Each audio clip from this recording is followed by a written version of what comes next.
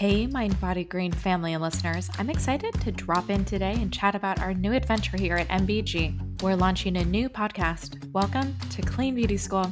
Here, we want to explore the intimate and intricate relationship between beauty and wellness, including physical, mental, environmental, and spiritual health.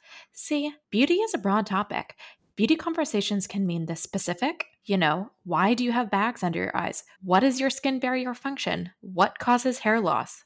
But beauty conversations can also be practical. How exactly do you decode an ingredient list? How can you look for more sustainably minded products? It can also be broad and conceptual, the delicate dance between language and skincare. Beauty is also very science forward. How do things like hormones, stress, and sleep affect the way we look?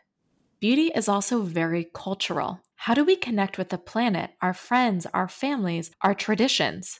Beauty is also personal. One's relationship with beauty will not be the same as another's, and that's okay. And here at Mind Body Green, we explore beauty through a very, very specific lens. It is one that is sustainable, clean, and natural. One that puts your health first. And we won't lose those values when we discuss beauty here. In fact, we look forward to deepening and exploring them.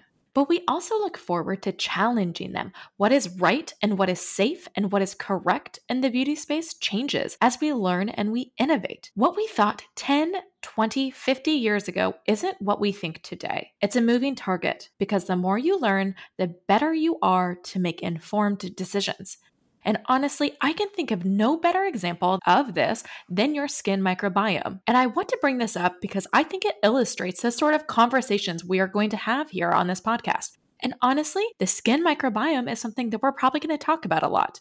Your skin microbiome is something that we've always sort of known it was there, but we didn't spend too much time understanding it. And now as researchers all dive into the intricacies of it, they start to understand how important it is for your skin health, your overall health, and just how badly we've been treating it. For example, we used to think that the skin microbiome only affected the top layer of your skin, that it only lived on the surface. Well, they started diving down into how far these bacteria and fungi and various organisms traveled down. So they looked into the deeper levels of your epidermis. Then they went further to look at your dermis. And then they even looked in the layer below your dermis and they found these organisms were living in your subepidermal fat layer. And in that layer, they were having conversations with your internal immune system. We're also learning just how badly we've been treating our microbiome over the last several years, several decades even. There are various reasons for this. Some can be traced back to the cleansers we use. Some can be traced back to environmental and modern lifestyle factors. And finally, we are not in nature as often as we used to. When you're in nature, you are exposed to a diverse range of organisms, which would then live on our skin. Research is even showing that our modern lifestyle and the lack of time in nature so often associated with it is contributing to the dwindling biodiversity on our skin. So this is all to say that we have dramatically changed our microflora.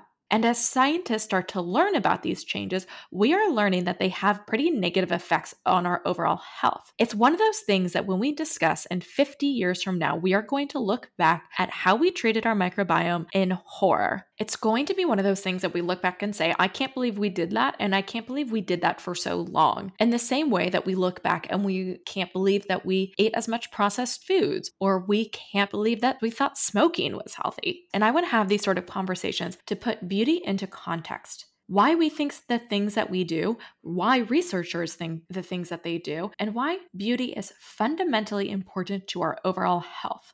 So before we begin next week with a guest I am very excited to introduce you to, I want to share our values so that you can come along with us on this journey knowing what to expect. The first one is no product can replace the simple act of taking care of yourself. A serum, a moisturizer, a face wash is not going to do anything unless you get adequate amount of sleep, move your body, and eat healthy. How you take care of your body shows up on your skin. We know this. High standards are earned. This means that we have put in the work and we put in the research to offer recommendations to you and that you know that you can rely on. 3, don't make perfection the enemy of the good. This means that no matter where you are on your beauty journey, you can join us. Your skincare, your hair care, your makeup, your beauty routine does not have to be perfect, but oftentimes it can be better. Join us. We can figure it out together. Accessibility and inclusivity are the way forward. Clean beauty has often felt like something that was exclusive and inaccessible. We don't believe that to be the case. In fact, we know that some of our favorite ingredients and core principles of clean beauty are ones that have existed for centuries across cultures that span the entire globe. If clean beauty wants to make the difference it says it does, it needs to get serious about being inclusive to all. Number 5, longevity consistently triumphs over trends. What we mean by this is things that stand the test of time are usually your best bets. Obviously, we're going to talk about the new and the exciting and the innovations and the trends here, but we're also going to take a step back and understand that what we rely on is usually the stuff that we've been doing for a very long time. Number 6, transparency is the pathway forward to a better content and industry. We need to be open about what we mean when we say clean, natural, green. We need to be open about why we're recommending the things that we do. Brands need to be open and transparent about why they put ingredients in their products. They need to be open and transparent about how they are bettering the earth around them. No one is going to be perfect, but as long as you're honest about where you're at and where you want to go, we can all do it together. Number 7, beauty contains a spectrum of emotions. Embrace them all. Beauty can feel joyous. It can feel serious. Both of those things are okay. Number 8, expect respect from us to you. We respect your time, we respect your intelligence, and we respect the fact that you come to us looking for advice, thoughtful conversations, and to be a part of the Mind Body Green family. I'm so excited to have you all join us. Through this podcast, I hope we can dive into the science and soul of beauty's most pressing topics. Hit subscribe, and I'll see you next week.